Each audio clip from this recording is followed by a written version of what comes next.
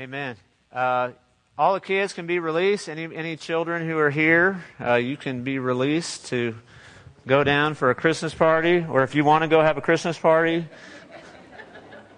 you can be released to do that.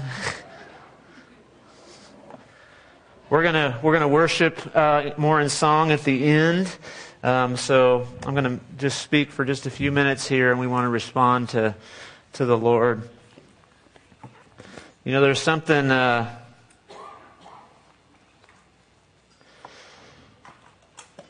so powerful about the simplicity of the gospel story, the beginning of the gospel story that Jesus came. That he came because he wanted to come. He came because he had a love that couldn't be stopped, that couldn't be turned away, that couldn't be quenched. And that same love is still reaching out to everyone today. So if you're here and you've never responded to Jesus, I encourage you that He's calling out to you. He's saying, I love you. He's saying, I want your heart. He's saying, I did this for you. He's communicating His desire for you, that you are worth His life and His death and His resurrection, that what He did it for you.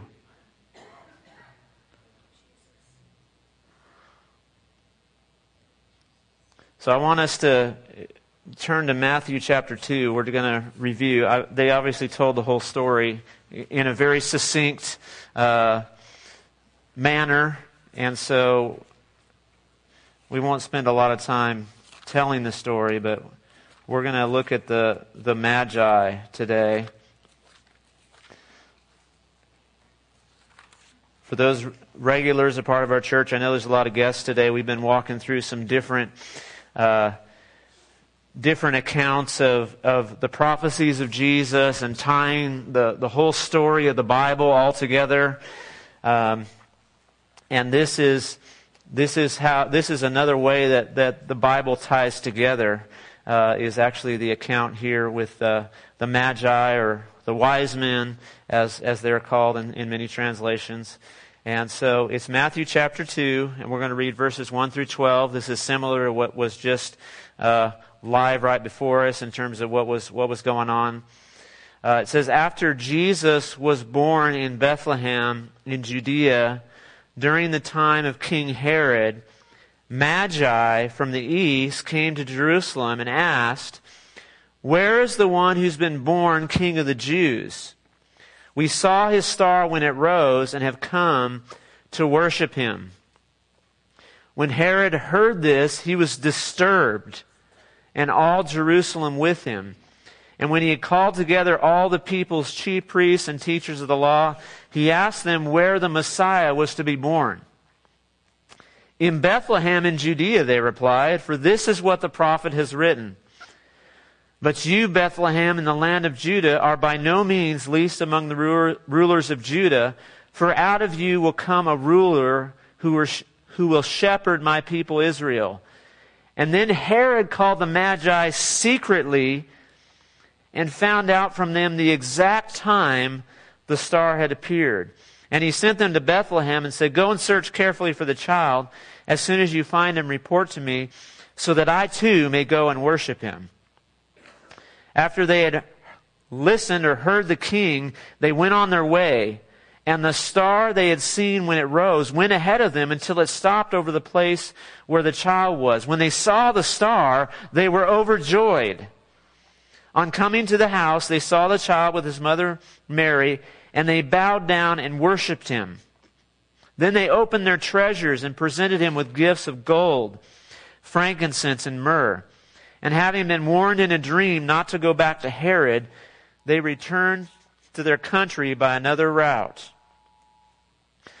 And the alarm went off for them.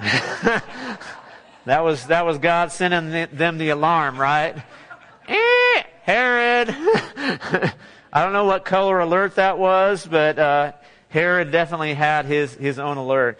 So, it's so interesting. I just want to pull a few thoughts really from the journey of the Magi this morning. And number one is this, and I heard this from our president, Randy Remington. It says that in the days of King Herod, Magi came. If you don't know who Herod is, then that doesn't mean that much to you. But if you study a little bit about Herod was a nasty dude. I mean, Herod was just this wicked king. He was super insecure. He was super angry. He was he had a great temper, apparently. There was all kinds of times where Herod would just have people killed. And so it's actually one of the interesting things is after this account, of course, there's the horrific tale of Herod having all the children who are 2 years old and under in Bethlehem and the surrounding region. He has soldiers go in and stick a sword in these kids.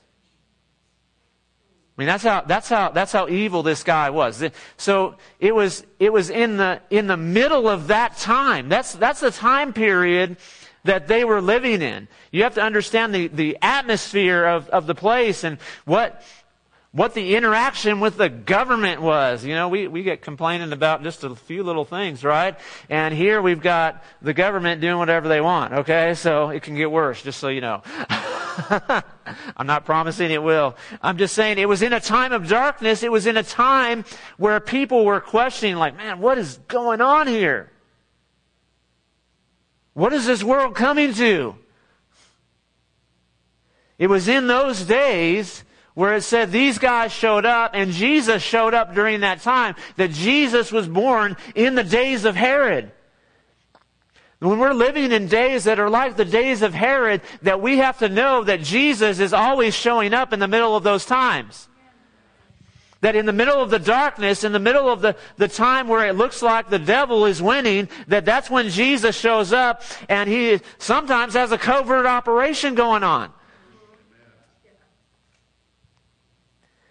And Jesus is born right under Herod's nose. I mean, Herod was making sure that, he was trying to make sure that he kept the throne and that, he didn't have anybody else rise up. And, I might be embellishing a little bit here, but, he had that insecurity. And so we can tell that from this passage that it says that when the wise men show up, the Magi show up, it says he's disturbed. When they say, where's the one born King of the Jews? And you have to understand, this was an entourage of people. I mean, we know that. We know there wasn't just three Magi. There could have been about 100 people. So, can you imagine 100 people showing up and they're like, where's the one that's been born King of the Jews? It wasn't like 3 guys showing up here. It's like, whatever, you guys are crazy. You've been watching the stars too long or whatever. You've been out at night too long. But you got 100 people, you got this big entourage of people that marches into Jerusalem and is announcing everywhere, where's the one born King of the Jews? And it says Herod is disturbed. And it says all Jerusalem with him. When you're following Jesus and you hear about Jesus, there's 2 things that happen. You can either be disturbed or directed. Herod and many in Jerusalem were disturbed at the news of Jesus. The Magi were directed at the news of Jesus. They were moved to go somewhere. They were moved to seek Him out. They were moved to reach out to Him and to say, where is He? We're looking for Him. Who were the Magi? Who were these guys? Right? And their group that came with them. They were from the east. They were most likely from Babylon. They were possibly the descendants of Daniel and his crew that was taken captive in Babylon. And it says they were the ones who were studied and they were influential. And they may have had a message of the Messiah from like the book of Isaiah that has all the prophecies of Jesus. But they didn't know where the Messiah was going to be born, so they didn't have the book of Micah, because it's in the book of Micah chapter 5 where it says, hey, he's going to be born in Jerusalem. But all the scribes and the Pharisees and all the religious people, they didn't have a question about where he was going to be born. Like, where is he going to be born? Bethlehem, it says it right here. Everybody knows that. But the Magi were possibly, that's why they were looking for a Jewish king.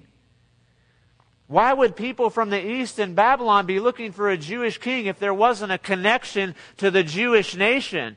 Because they saw the star and they saw the signs. If you want to watch an interesting portrayal of what the Bethlehem, or really the Messiah's star is, you can watch something called the Bethlehem Star. Or the Star of Bethlehem video by Rick, what's his name? He's by Rick somebody. I didn't write it down. I wasn't planning to say this. So he goes through astronomy, and we can see what the stars look like on every single night in all of history, because it's all perfectly mathematically consistent down to the exact millimeter. It's like clockwork. And so if you want to dive into that, I recommend that. And you can ask me about that afterwards. But most likely the Magi were watching stuff in the sky, and they were recognizing the signs that the king is going to be born. And they show up and they're asking, they're seeking him, and they're being directed. They're being directed by the news of Jesus. And so when they come to Jesus, and it says that they bow down and they worship him.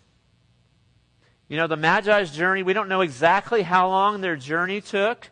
It's possible that the star first appeared when Jesus was conceived. When Gabriel showed up to Mary and said, you're going to have a baby, and ching. She had a baby. We're going to sell that version of the Bible now. It's for sale in the back. You get a free magic wand with it. It may or may not work. And so we don't know if that's when the Magi left. Did they leave right when the child was conceived to go on a long journey? Did they wait 9 months? Was there other parts of the sky which that's what this guy did this video says. They may have waited a time period and began to leave after Jesus was born. And that's why, when Herod asked, how long has this been going on? And he's like, well, about 2 years. So we don't know if they were on the journey all that time or if they waited a little bit and went on the journey. But it was a long journey. I mean, there was no short journeys back then. But this is a long journey by camel. First of all, every journey, I think, would be a long journey by camel. Let's just clear that up right now. But that was a long journey, and it says they show up and immediately they worship Jesus. They're drawn to just worship him. They present him with gifts. But may I submit to you that their worship for Jesus began when they packed their bags. Their worship for Jesus began when they filled the treasure chest. Their worship for Jesus began when they got all the frankincense and poured it in the jar or whatever they had it contained in. When they got the myrrh and filled it up and said, we're bringing gifts fit for a king. And so their worship began before they saw the king. Before they had seen him, before they had physical proof with their eyes that he was actually born, they were watching the signs that God was giving them, and they were moved in their hearts to make a step of obedience and a step of faith to say, I am going to go find the king. And many times in our lives, on our journeys with Jesus, that's how it works. That we have to pack our bags before we see the birth. We have to load up our treasure and sacrifice personally from our own abundance and say, we're going to set this aside, and this belongs to the king. And I'm going to get to a place where I'm going to present it to him, but it's not going to go to anyone else or anything else till I present it to the king, and I'm in this for the long haul. The Magi are a perfect example and illustration and picture of the long haul with Jesus, of the journey with God that's not just a quick deal. You know, in the United States of America, we want to show up and get a nice worship service and get a cool emotional fix sometimes. And if we're a Spirit-filled church, we want to feel the Holy Spirit and woo, maybe cry a little bit, right? One of my nephews, when he was real little, he's now like 19, but my brother's kids, he would be on this piano right here, and he would just pound on it, and then he would say, "You can cry now." That's how you know you're raised in a Spirit-filled church, is when the kids pick up, okay, once you play music, people are crying, right?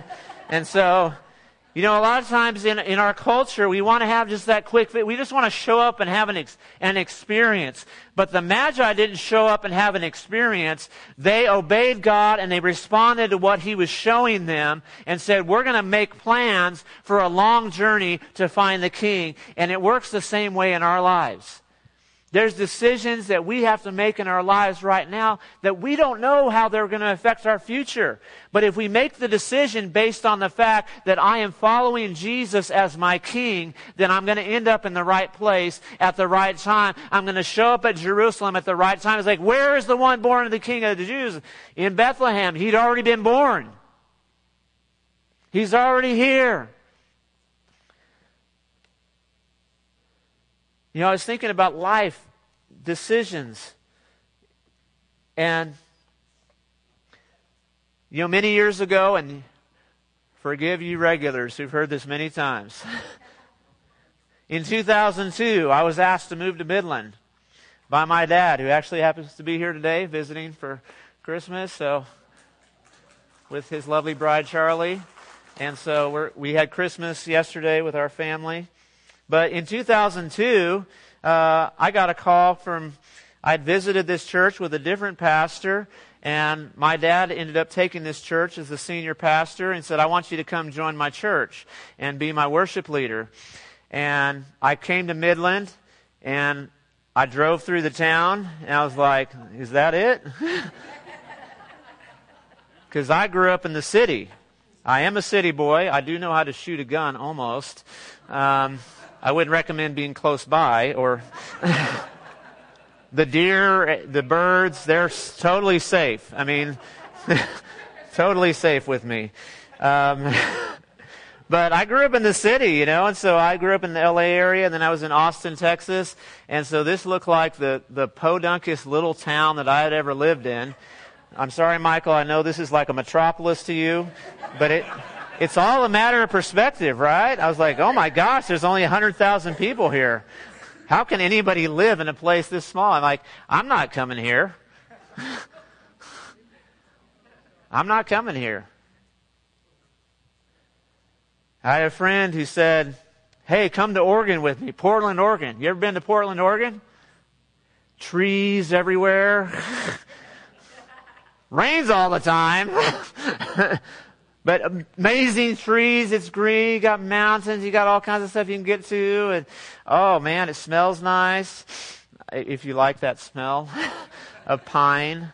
And I prayed, though.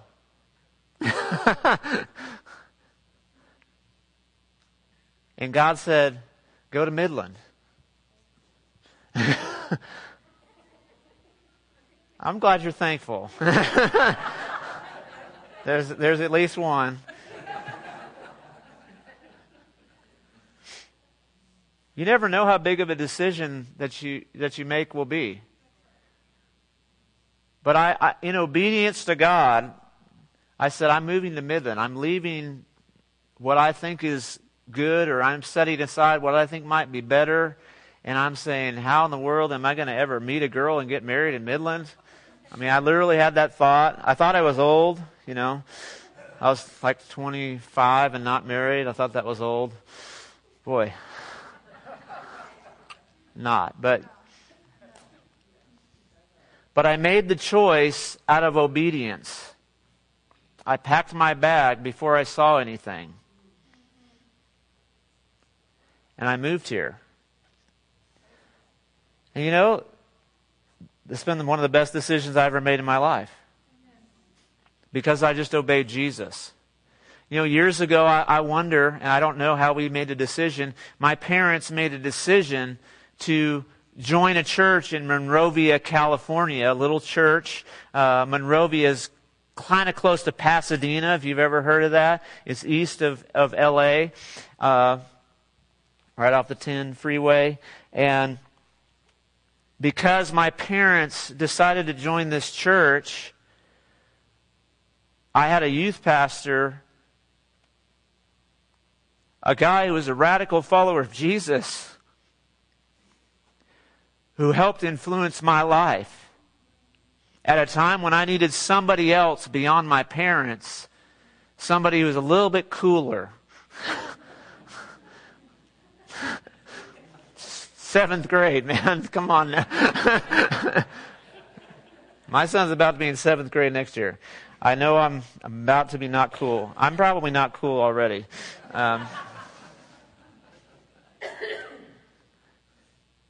But they made that decision, and because they made that decision to be at that church, somebody came into my life who was a radical follower of Jesus, who had smuggled Bibles into East Germany and China when he was 19 years old and risked his life for the gospel.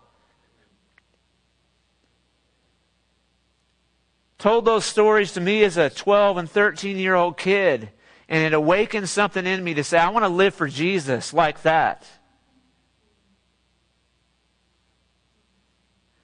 You never know what a decision, how it will affect your future.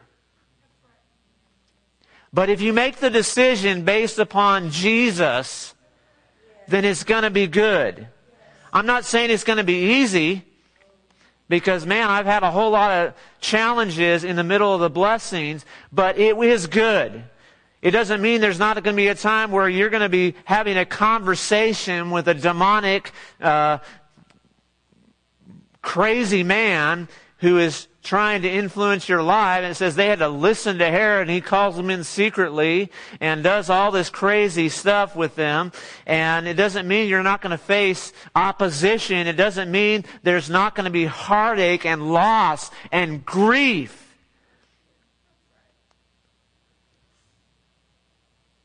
But he does promise that he will be with you, and he does promise that there is a future and a hope that is stored up for us in heaven.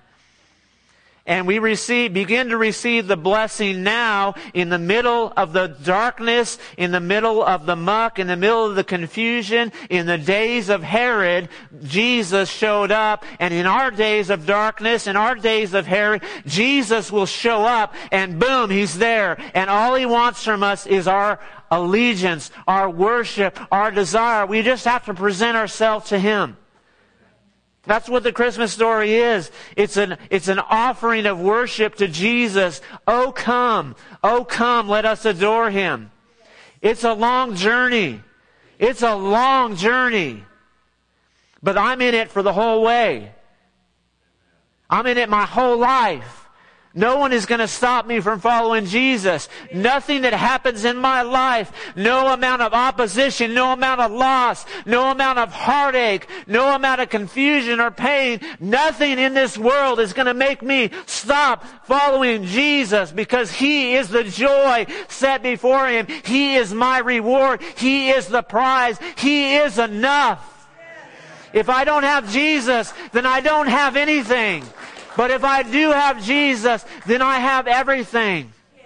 And so I lay my life before Him.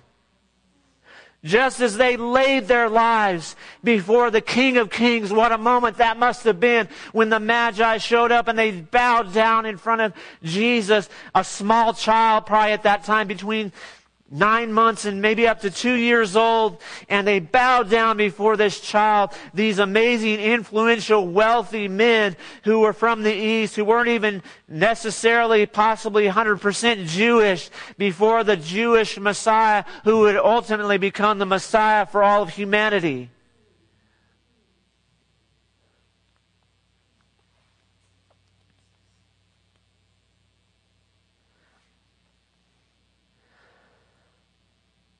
So I don't know where you are today. Maybe you haven't even begun your journey with Jesus. But I encourage you to recognize the signs. If you're here today, it's a sign to you. God wanted you here today. He wanted to get your attention to say, hello! 2020 is a sign to the people of God to say, hello! It's not about all this other stuff. Hello! Don't want to preach too far on this section. I'll get off on a not Merry Christmas sermon, right? Hey, worship teams, you want to come up and get ready? So I want us to respond today. If you've never given your heart to Jesus, there's no better time than to do it while we're worshiping Jesus.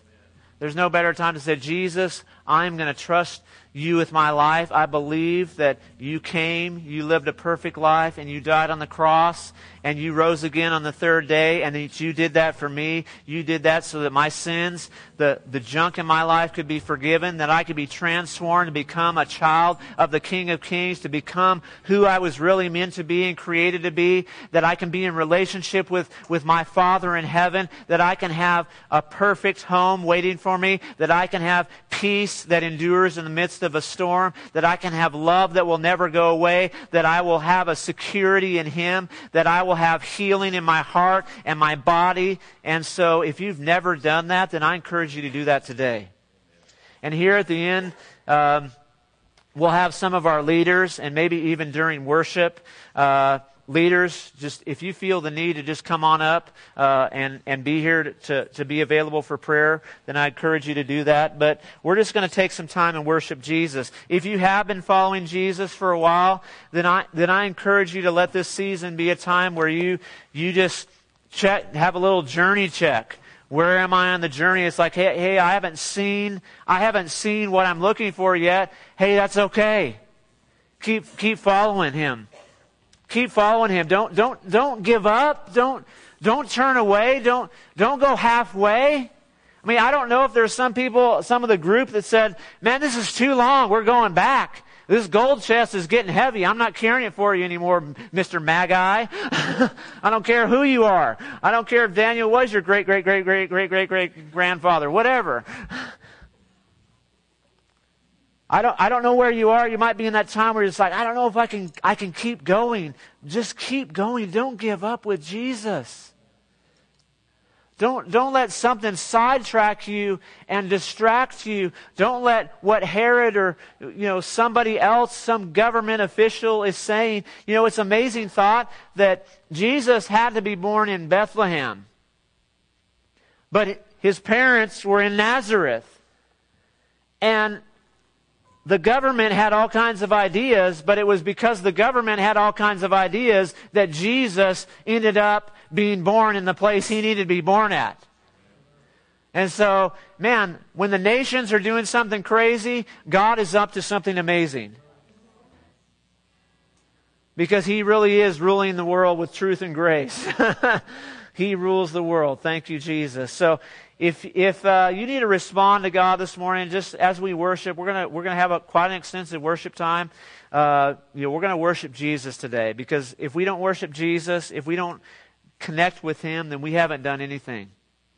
We haven't done what is most important. And so I'm going to pray, and let's go ahead and stand, and we're going to begin to worship Him. So God, right now, we just honor You. We thank You for the opportunity to be in Your presence. We thank You, Jesus, for Your birth. We thank You, Jesus, for the example of the Magi, that we can be on a journey that cannot be stopped, that we cannot be turned away, we cannot be deterred, we cannot be detained, we cannot be pushed away, we cannot be discouraged enough to stop. We will be directed by You. We will follow You, and we will enter into the promise that You have given to us. So we thank You, Jesus. And we respond to You this morning with worship. Thank You, Lord.